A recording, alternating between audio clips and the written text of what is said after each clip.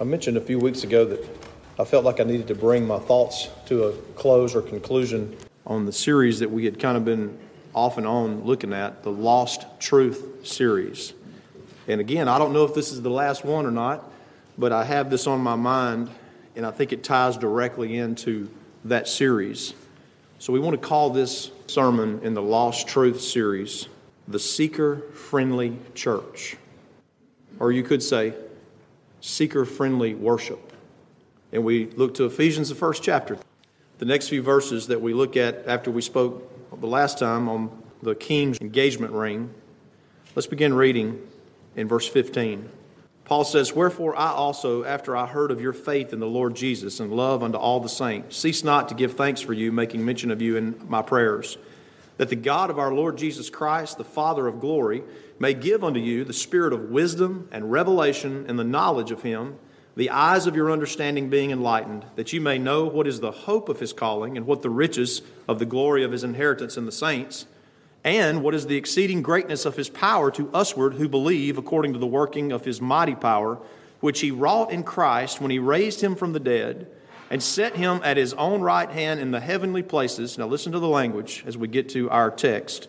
"Far above all principality and power and might and dominion and every name that is named, not only in this world, but also in that which is to come, and hath put all things under his feet, and gave him," that's Christ, "to be the head over all things to the church, which is his body, the fullness of him that filleth all in all."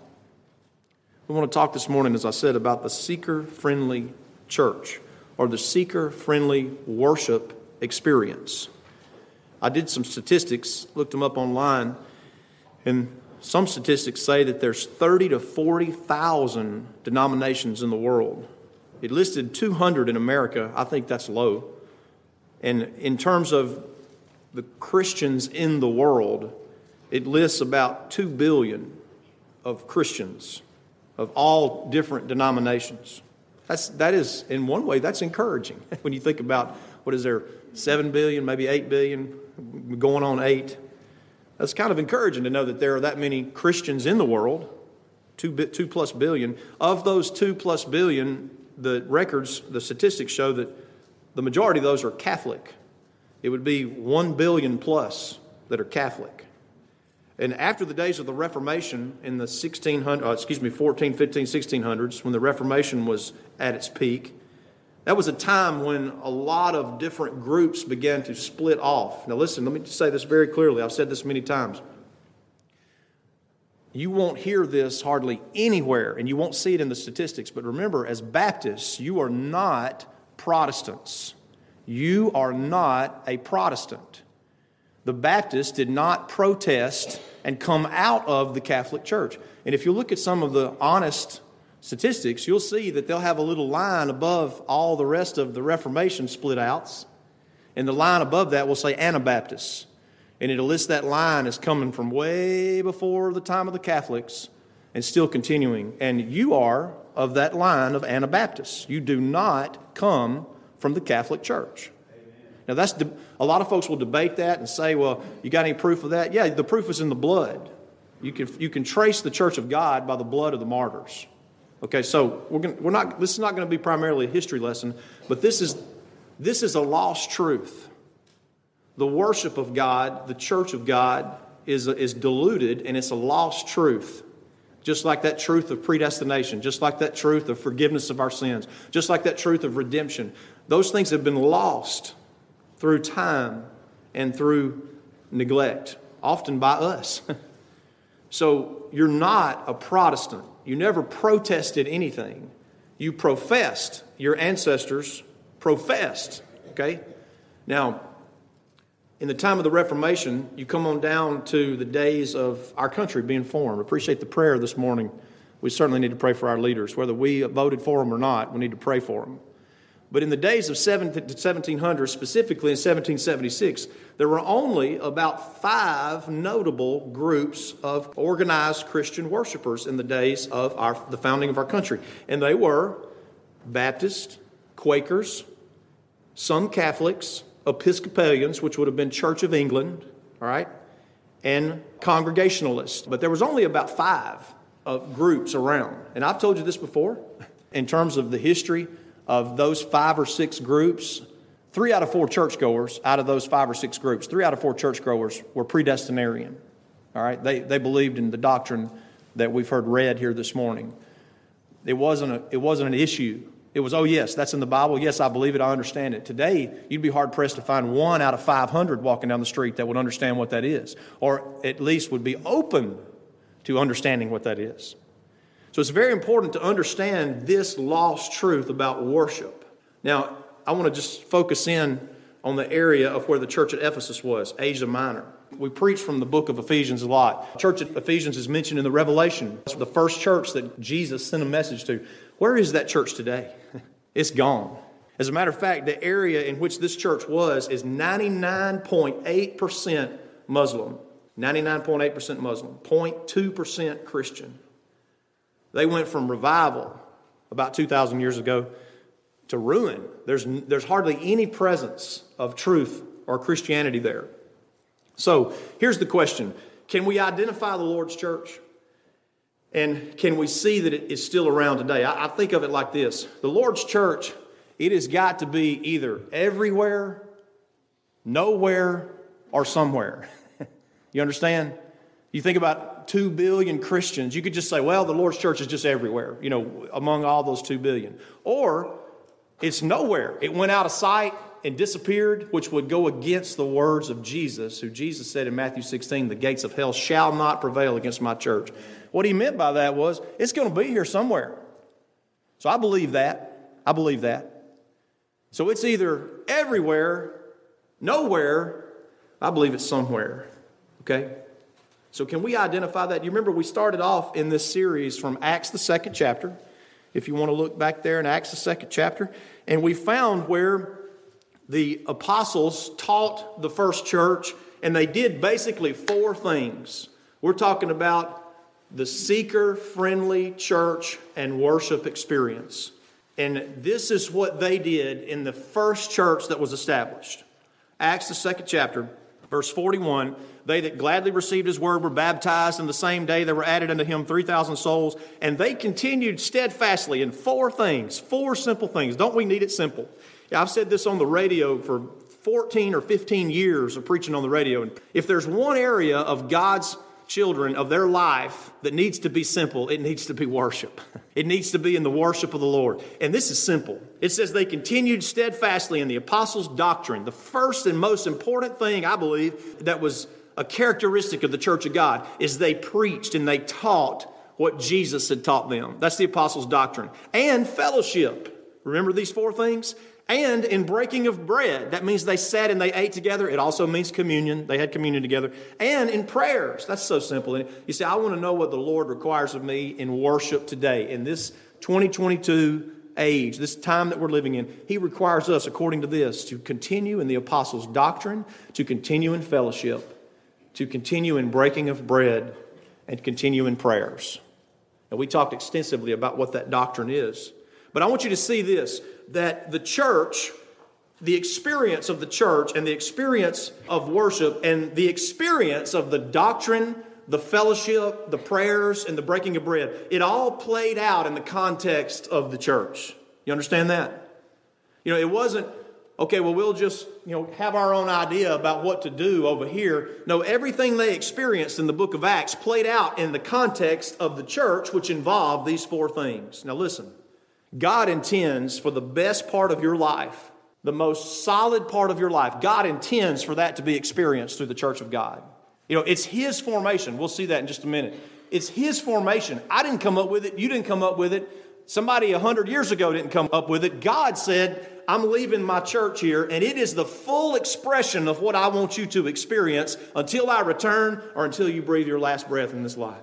So God intended for His people to have the best part of experienced in their life through the church of God. Now listen, if you go to school, it's a fun experience. It can be. Now some people it's a nightmare going to school. I hated the study part of it, but I enjoyed the interactions with my friends and so forth. But you know what? In 1989 in May, there came a time after I'd spent 13 years of my life with those fellas and girls and boys, and we had to go our separate ways. I had to graduate, go on and do my thing. Many of them went on and did their thing. School's great. It can be great. It can be a nightmare for some people. But school can be great, but you got to graduate. It's got to end. My son back there, he's about to graduate, and all of that is going to end. It's going to change. It's a shift. Now, there's some people that don't ever get over that. You know that? They still live like they're in school. You understand? Childish ways and so forth. But school's going to end. You have to graduate. I'm living proof that the band breaks up. For 8 years, I had a band, and we toured around the Southeast, and we had some good times and opened up for some great people and had some fun doing that. But the band had to break up. Now, I don't have anything against those guys. I don't spend any time with them because I had to go a different direction. I don't hold it against whatever direction they went, but the band ran its course. The band had to break up. It was kind of funny. A couple weeks ago when Brother Neil and Brother Luke were both here, and Brother Neil preached, I preached, and Brother Luke preached. I think it was Brother Darby, as we were walking out, he said, "Man, I'm glad you got the band back together." That's a different band now. We're not talking about the band I used to play in, okay? So you say, well, what about my life playing out in the context of work? Well, I don't know if you realize this or not, but one of these days, if you're working, you may retire. It has to come to an end, you see? Or you may not like where you work and you quit and you go somewhere else and work somewhere else. You see, that has to run its course. You have to graduate from school. The band never stays together. Work is going to run its course. We say, well, there's always family. I was reading one of the reports that Sister Rhonda or Sister Nanette gave me from Ukraine, and it was about a man who had 2 children and a wife, and a bomb fell on their apartment and killed them all, except for the husband, except for the man. God forbid that would ever happen to any of you. Pray for that fella. I don't even know his name. But that affected me. His family just gone, just like that. You understand, family can disappear just like that. That's a sad, tragic situation. People can have differences in their family. Jesus said, "Behold, I come to send a sword. I'm going to divide the mother against the daughter-in-law, the father against the son-in-law, the brother against the brother." You say, what does that mean? That means sometimes that not even your family can sustain the context of what God intended for you to experience in this life. He intended for you to experience the best part of your life through the church of God.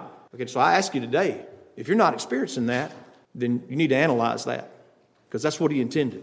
Families can disappear just out of nowhere. A bomb drops and they're gone. You can retire or quit from work. The band breaks up. The schools graduate. But the church of God remains. You see? And the church of God is described as your mother. It says Jerusalem, which is above, which is the mother of us all. It's like a mother to us. You see? Now listen. Quick survey of the occurrences of the word church in the Word of God, especially in the book of Acts. I want you to just listen to this. I'll give you these sites later if you want them, but I'm going to run through them real quick. It's very interesting, the descriptions of the church of God. And remember, it was new. It was something very new. It's not the way they did things for centuries in the Jewish economy, in the Jewish culture. It was the temple worship, and now it's changed. God changed that through the work of Christ. Now, these are mostly from the book of Acts, but Matthew 16, Jesus says, it's my church. You remember that? He says, "Behold, upon this confession, upon the confession that Christ is the Son of God, I will build my church." So it's not yours, and it's not mine. It's not Brother Tim's church. Jesus says it's my church. Matthew 18, Jesus says there's some things that you may wind up having to tell to the church.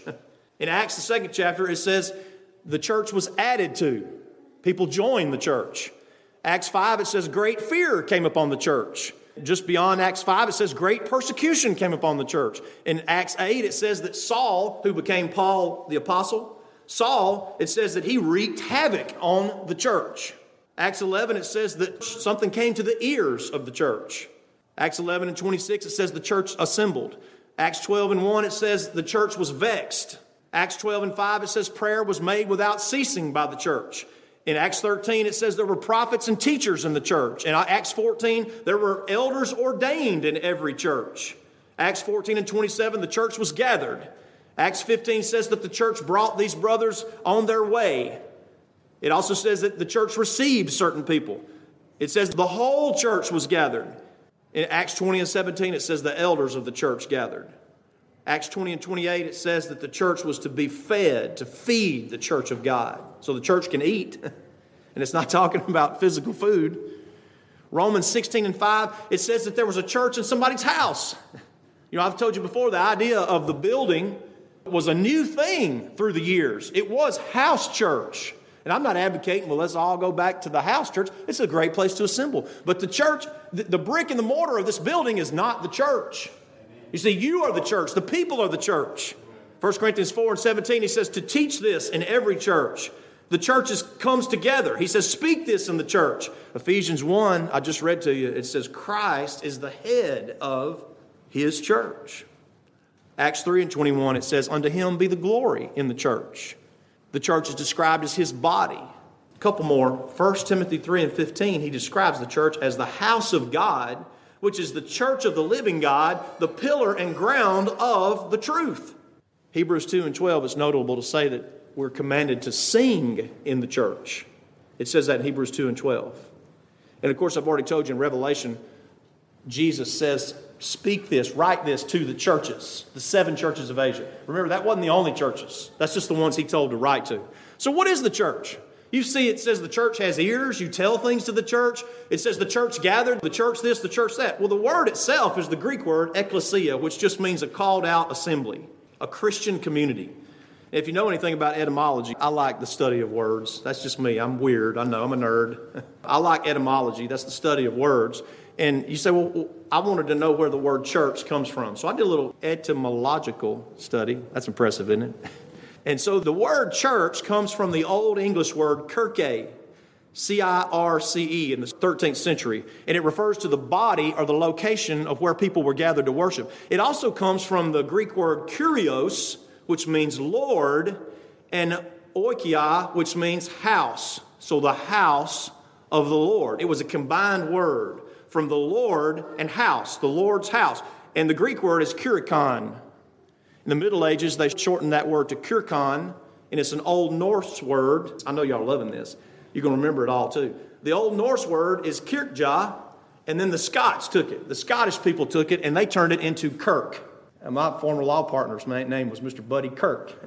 I don't know if he knows it or not, but that's where the word kirk comes from. It's from Scotland, and it is the word that the Scottish still use today for church. And you understand, we've turned it into church, from kirk to church. So when you go to Scotland and you see the kirk, they're talking about the church. So that's where the word church comes from. It's the Scottish word kirk. Jesus said in Matthew 21:13, as he went into the temple, and he saw the sellers of things in the temple, they were bartering, they were taking advantage of the people. They had turned the house of God, they turned the worship of God into a place of merchandise. Okay? The house of God is not a place of merchandise. It is a place of worship. And Jesus says in Matthew 21:13, he said, my house should be or shall be a house of prayer. And the word prayer means worship. So Jesus is saying, I want my house to be a place of worship, not a place where people are buying and selling. And he ran the sheep and the goats and all the cattle out of the temple. He was angry that they had turned his house into a house of merchandise. Now look, we're not going to cast any stones or anything, but I'm just telling you, church in the modern religious world is big business. It's big business. If you've ever gone to a church and sometimes there's cards right there, and if I visit or go to a funeral or whatever, I always pull those cards out, and 9 times out of 10, practically 10 times out of 10, they won't know how much money you make. Child of God, let me tell you something. That is turning the house of God into a house of merchandise. Okay? We don't come to find out how much money you make. We don't come to offer the proof of what we make so we can find out what we can give. That is a personal experience between the child of God and his Lord to find out what the Lord would burden them to give. You don't have to put it down on a card. It turns the house of God into a house of merchandise. What do you think Jesus would do if he went into the houses of God today and he sat down and picked up one of those cards? Because he knows they're there already because he's God. But I think he'd be looking for a scourge of small cords and run all those cards out of there. See? It's not about money. Jesus said, my house is not about money. It's not about merchandise. It's about worship. So what should a great worship experience consist of? I already told you in the Word of God, it says in the book of Hebrews, the 2nd chapter, Jesus himself said, sing in the house of God. I tell you, when I hear you sing, It is worship. It speaks to me. I know it honors the Lord. It doesn't matter if you're on note, off note. That's not the point. He says make a joyful noise to the Lord. He didn't say make a perfect sound. And if all you can do is just croak like a bullfrog, well then croak like a bullfrog to the praise of God. It's okay. It doesn't have to be a perfect note. Don't ever forget that. It's not about singing the right tenor, harmony, bass, alto, lead. It is about making a joyful noise to the Lord. And we ought to sing when we come together. Now, some of you could sing a little louder. And some of you could start singing. No amens on that. Anyway. So sing. We already read there in the book of Acts that it says they came together and talked about the doctrine of the Lord. We need to hear about the Word of God. You know, in this day and time, the Word of God has become the least important part of a worship service. We need to hear about the Word of God. I don't know the last time that I put up 3 preachers on a Sunday morning a couple Sundays ago, and I was a little bit nervous about doing that, but I know the brothers that I put up, they will observe the time in a very expedient way. And you know what? I found out we got out of church sooner with those 3 brothers than we did sometimes when it's just me up here preaching. Because I don't know when to hush sometimes. That day I knew I had to hush. But Brother Neil got up here and preached 20 minutes, the Word of God. He spoke of who is truth, not what is truth, but who is truth. And then Brother Luke got up here and he talked about how we are saved and delivered through our confessions. He took about 20 minutes, and then I closed out with about 20 minutes of talking about the promise ring of the King. Maybe that helps you remember. We were done by 12 o'clock. You know, I don't think more than 3 is very expedient, and I rarely will do that. But brothers and sisters, if we all got laryngitis and couldn't sing, we still need to hear the Word of God. You see, God wants you to hear His Word, and He wants you to hear the truth. We're going to see that here in just a minute. Now, what does a great worship experience consist of? Sing, preach, pray. Now look, I told you the church is the people. This is an important aspect of your history as a Baptist, and also in terms of how you worship.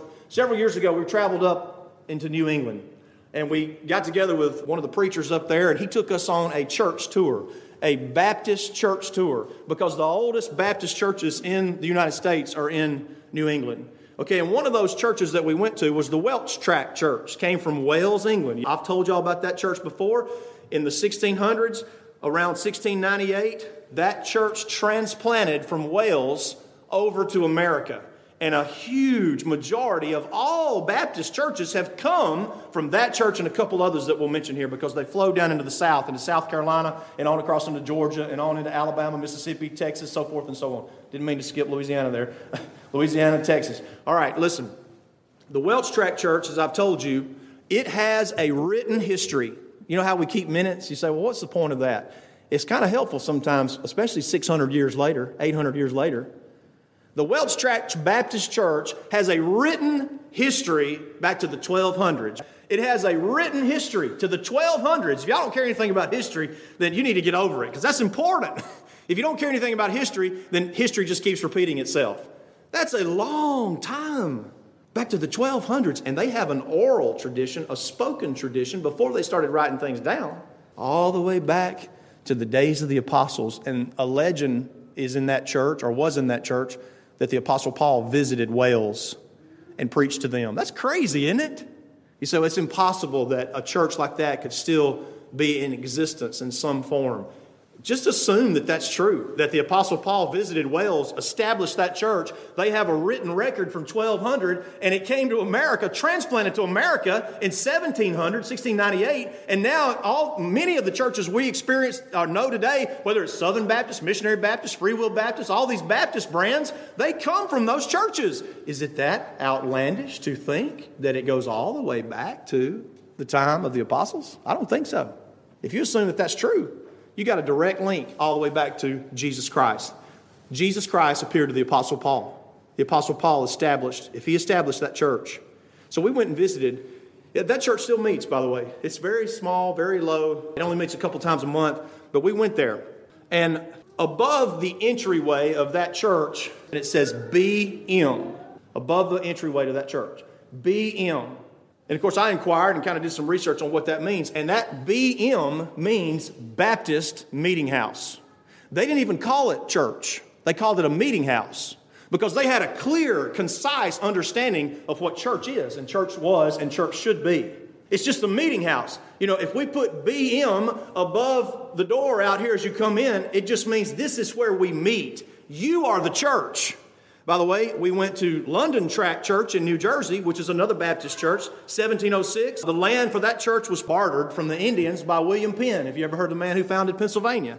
We also went to Hopewell. I know we went to Old Brickyard Church, but Hopewell, New Jersey was established in 1750 by Elder John Gano, who it is believed baptized George Washington as a Baptist. In all these churches, and Old Brick Church in Maryland, 1722, all these churches have BM above them, Baptist Meeting House. Now, the reason they had that is because back in those days, and you free Americans are really going to like this, but back in those days, before the country was formed, they had to get a charter from King George in order to even meet. You say, well, those people were probably proud of that BM up there, Baptist Meeting House. I don't think they were. I think it was a shame to them when they saw it and thought, man, we had to get permission from the king to even call this a meeting house. I tell you, we're living in a different day now, aren't we? That shocks the conscience to think that you had to do that. Those people were willing to do whatever they needed to do to meet. Baptist Meeting House. So the summary of church is the church of God exists. The church of God was set up by Christ. The church of God is here somewhere. As I said, it's everywhere, nowhere, or somewhere. So for the last few minutes, let's focus on the worship. A seeker-friendly worship experience. Look with me to John, the 4th chapter, because that's exactly what is going on when Jesus comes to the woman at the well. John, the 4th chapter, as we conclude our thoughts here on a seeker-friendly worship experience. Look at John 4. Of course, there the context is Jesus left Judea, departed into Galilee, and made a detour through Samaria. Now, y'all think this racism that's fomented out there today, which, by the way, as long as people are talking about hate and hatred and talking about how hateful people are, it's going to stir up hatred and strife and racism. See, that's part of the plan of some of these groups, is to keep it stirred up so it'll constantly be on your mind. Oh, there's so much hatred. There's so much racism out there. But at the same time, is it really? They're just trying to stir that up. You talk about racism now between the Jews and the Samaritans. They wouldn't speak to each other. They wouldn't have anything to do with each other. They hated each other. It was thick with racism. Now, Jesus detours into Samaria, which would be a place that a Jewish person would not normally go, ever. And he comes to a city of Samaria on the parcel of ground that Jacob gave to his son. This is John 4 and verse 6. Jacob's well was there. Jesus, therefore, being wearied with his journey, sat thus on the well, and it was about the 6th hour. It's about noon. This is high noon. It's a high noon showdown. And there cometh the woman of Samaria to draw water. And Jesus says, give me to drink. This was very unusual for a Jewish man to speak to a Samaritan, especially a woman. And it's very strange that this woman was coming out in the middle of the day, because the women usually drew their water early in the morning or late in the afternoon. I think you'll find when you see what kind of woman this was, why she was coming in the middle of the day where she wouldn't encounter anybody else. Right? So Jesus says, give me to drink. And the woman says, verse 9, how is it that thou, being a Jew, askest drink of me, which am a woman of Samaria? For the Jews have no dealings with the Samaritans. And Jesus said, if thou knewest the gift of God and who it is that saith to thee, give me to drink, thou wouldest have asked of him, of me, of Jesus, and he would have given thee living water. The woman said unto him, sir, thou hast nothing to draw with. See, she's thinking physical. She's thinking, he's talking about the water down in the well. He said, thou hast nothing to draw with. The well is deep. From whence then hast thou that living water? Art thou greater than our father Jacob, which gave us the well and drank thereof himself and his children and his cattle? You see, the Samaritans took a heritage from Jacob also. But the Samaritans are the ones that would have been in the northern kingdom when Israel split apart from Judah. So there was a lot of racism that went on. In other words, these Jewish people would say, you're not a real Jew. You're not a real child of God because you're not Jewish. You're not from Judah. There's a lot of racism. But notice how this little child of God here, the woman at the well, she claims that root back to Jacob. And Jesus says, whosoever drinketh of this water, referring to the natural water, shall thirst again. But whosoever drinketh of the water that I shall give him shall never thirst. But the water that I shall give him shall be in him a well of water springing up into everlasting life. And the woman said, sir, give me this water, that I thirst not, neither come hither to draw.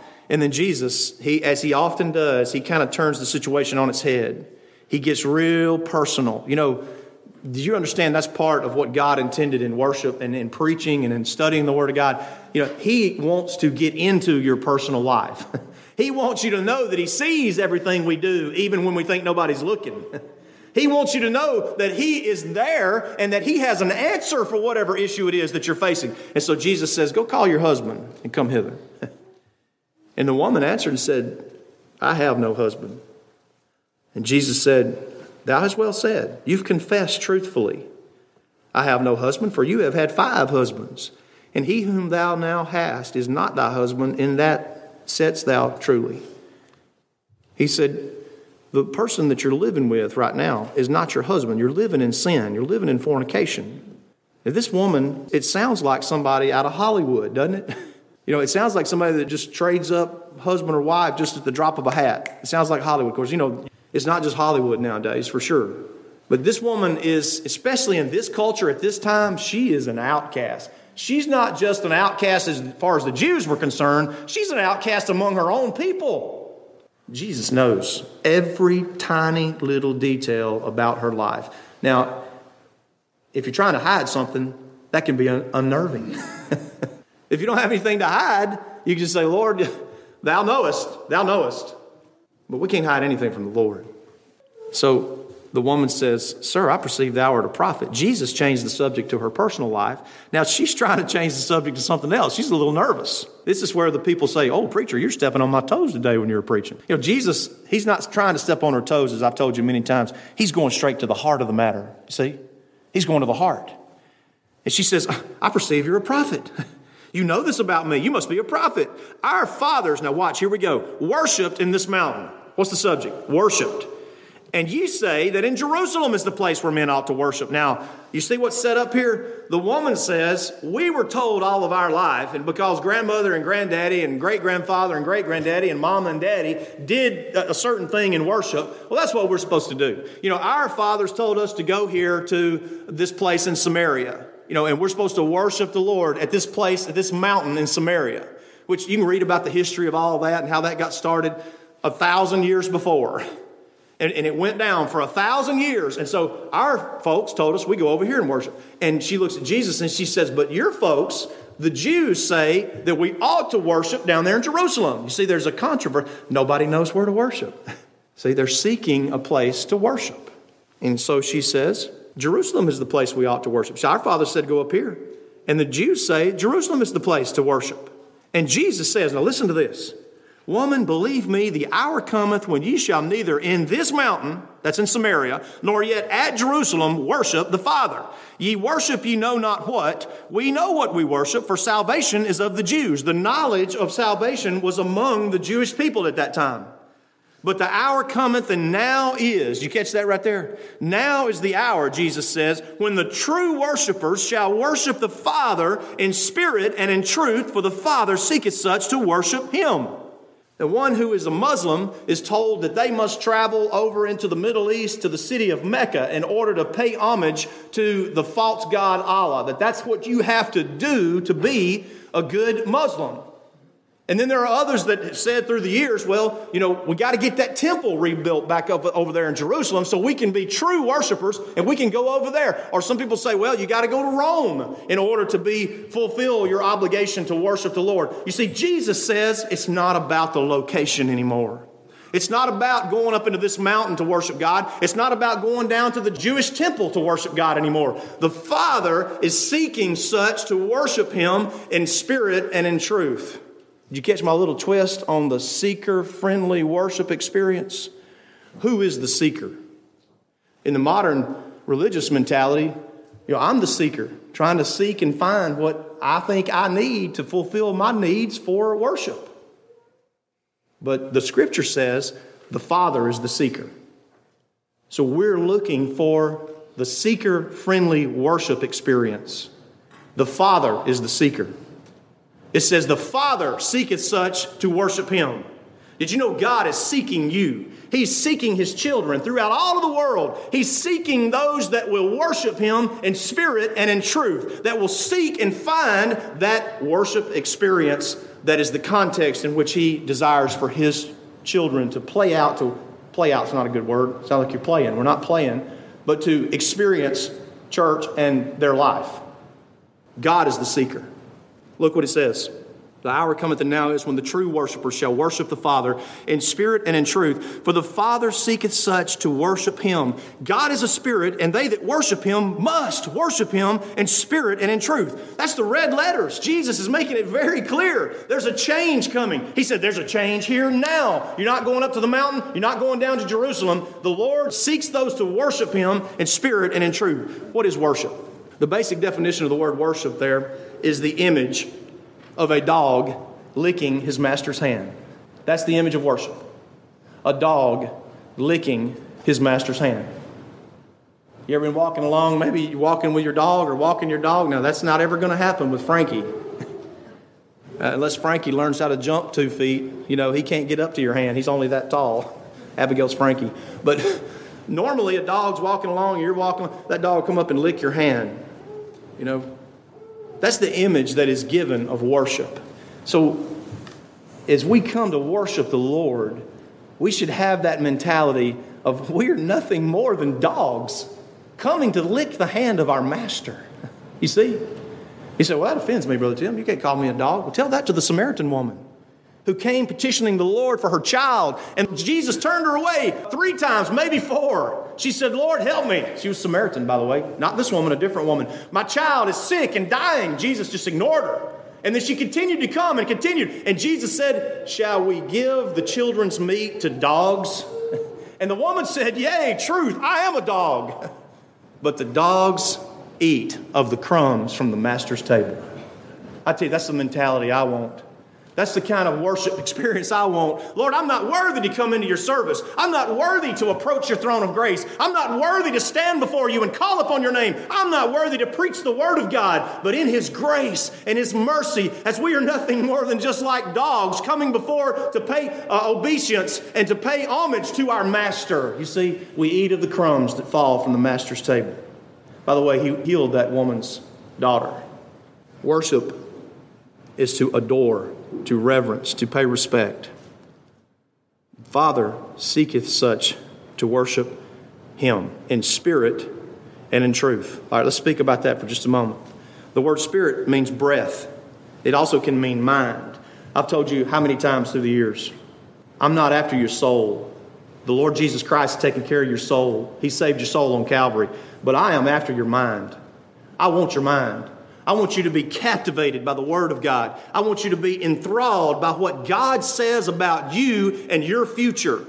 See, I want your mind. That's what the worship experience should be, to focus our minds on something. And the very breath that we have, if it's in song, if it's in prayer, if it's just breathing and being here present, it should be to glorify the Lord. He says the Father seeketh such. The Father is seeking those that will give Him their minds. A lot of people stand up today and say, well, give the Lord your heart. There's nothing in the Scripture that says anything about that. The Lord takes the heart when He wants to take it. You see? He's not begging anybody for anything. He's not pleading anybody for anything. The Lord takes what He wants when He wants it, just like the Apostle Paul on the road to Damascus. He took his heart. He didn't offer it to him. But the Lord wants your mind. To come away from the filth of the world, to come away from your own plans and devices, to come to the Word of God and say, it's so simple. He said, my life's so complicated. One area ought to be simple, and that is worship. The Lord seeketh such. The seeker-friendly church, the seeker-friendly worship experience is God seeking you to worship Him in spirit and in truth. The word seek right there, where it says the Father seeketh such, it is from the Hebrew word that means to seek to worship, to inquire. It makes me think of the book of Revelation, the 3rd chapter, where the Lord says, behold, I stand at the door and knock. That's not God knocking on the heart's door of the child of God to get in. That is God knocking on the door of the church at Laodicea and say, hey guys, you've left me outside. That's what it is. We often talk about what it's not. But what it is God petitioning the church, knocking on the door of the church. Can you imagine a church where the Lord is outside knocking to get inside? Some of y'all that were falling asleep, that woke you up. I'll do it again. The Lord's knocking on the door of the church to get inside. How many churches today may the Lord be standing on the outside and knocking on the door just saying, will you let me in? Will you let me in? You see, God is seeking children of God who will worship Him in spirit and in truth. You see, this is not about my personal preference or what I think. It's about God's preference. What does God think? What does God say? It's not about location or personal preference. God is seeking and He's looking for you, child of God. Now, why are the churches across the land, with exceptions here and there, a few exceptions, why are churches across the land small and getting smaller? It's a fact. I mean, it's a sad fact. If you read the statistics, and statistics are very troubling, I try to stay away from them. But churches are smaller, not just Primitive Baptist Church. I'm talking about in general. You know, Christianity is declining. Why? I think, and these are my own opinions now. Number one, I think that people have lost sight about what they need to see when they come to worship. You know, we're in the seeker-friendly church mentality. What's good for me? Well, you know, God knows what's good for you. You don't have to worry. Well, these people over here say it ought to be done this way, and these say this, and these say this, and these. What does God say? What does God say about worship? The Lord says, I want you to see me when you come to worship. Now look, I'm a vain person, I know that, and I'm prideful, and I have to repent of that all the time. But when I come here, I want to see you. I love to see your faces. I love to see your nods and your amens and your smiles, and I even sometimes love to see your frowns. At least I'm touching some kind of nerve, you know. I want to see your face. And I know my face is ugly. I know it's ugly, and getting uglier every day the older I get. But I want you to see my face because I want to preach to you. Brother Luke, Brother Neil, the other brothers, we want to speak to you. It's not about you seeing me. When I speak to you, I want to tell you about the Lord. You see? That's what the Lord wants you to hear, wants you to know. Christ said to Peter, He said, feed my lambs. You get that? What are you going to feed them? He's not talking about physical food. He's talking about the Word of God. Peter, feed my lambs, feed my sheep. Why is the church small and getting smaller? It's because people don't want to see Jesus. They want to see entertainment. They want to see concerts. They want to see shows. They want to be entertained. And how many times have I said, worship is not about being entertained. Worship is about us entertaining God. Amen. See? Entertaining God with your full attention, with your heart focused on, I want to see Jesus. I want to hear what He says about me in His Word. And sometimes that can be a little unnerving and disturbing. I don't read your mail, but God does. I don't have a camera in your house to know what's going on with your life, but God does. The old saying we used to say in football, you know, the big eye in the sky don't lie. If He catch you on film, you're caught, you know. The Lord sees everything. And who knows, the Lord may burden the preacher sometime to deal with exactly what you are dealing with. That's a mercy of God. That's not God stepping on your toes. That's because God loves you. He wants you to see His face. Christ said, feed my lambs. What? Feed them truth. You see, the Father seeketh such to worship Him in spirit and in truth. Listen now. Was the Lord seeking Cornelius in Acts the 10th chapter?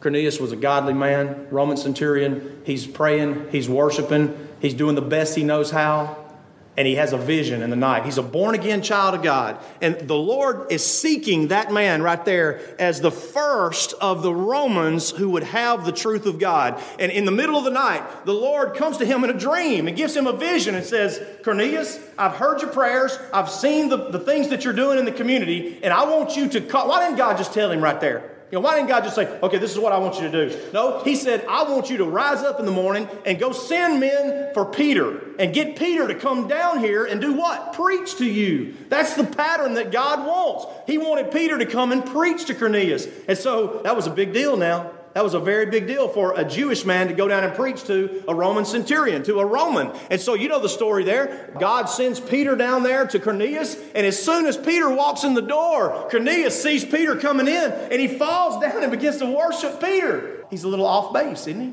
You know, he falls down, he starts worshiping, he starts licking the hand of what he thought was his master.